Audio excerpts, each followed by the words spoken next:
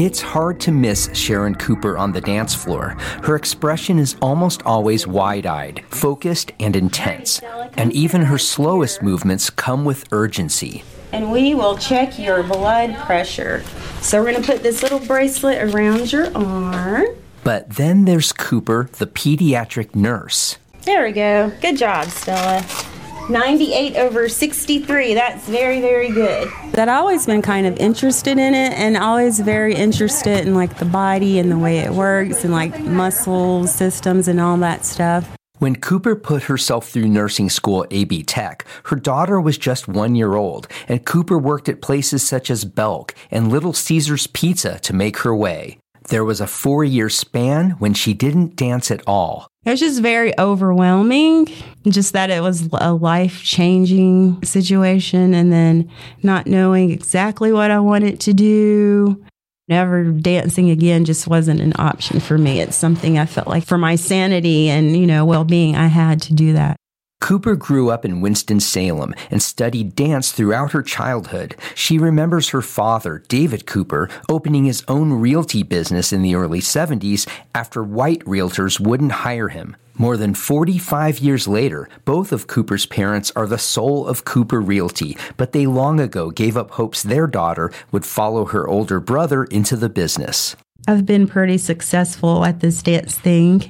We've performed in Cuba and Mexico and done choreography and put on productions. That still doesn't always get a lot of respect. But this is who I am. This is what I do. Cooper has danced with Asheville Contemporary Dance Theatre since graduating UNC-Charlotte's dance program and moving to Asheville 18 years ago. Here she is rehearsing an intense solo she created for herself called Hands Up. Cooper is rolling, crawling on the floor, lunging, grasping at the air. She created the piece after absorbing the litany of stories around the country and close to home of unarmed black men killed during interactions with police.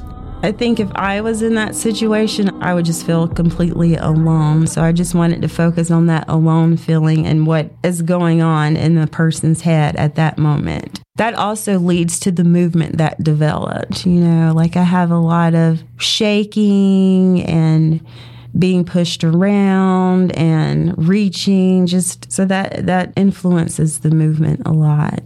Susan Collard is the founding artistic director of Asheville Contemporary Dance Theatre. She remembers Cooper's audition for the company with a laugh.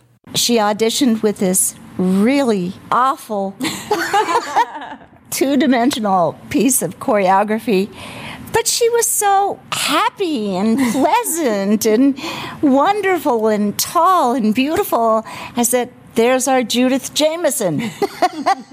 Collard sees Hands Up as an artistic milestone both for Cooper and the company. She has been developing powerful pieces over the years, but this one was totally over the top. And she showed the piece to us, and we all said, "Wow, this is the best we've ever seen."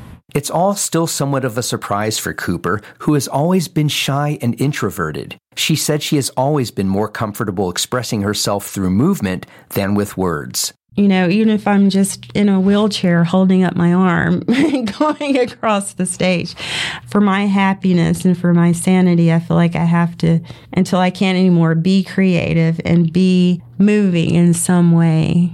You can see Cooper performing Hands Up as part of the Asheville Contemporary Dance Theatre program June 8th through 10th at the BeBe Theatre in downtown Asheville.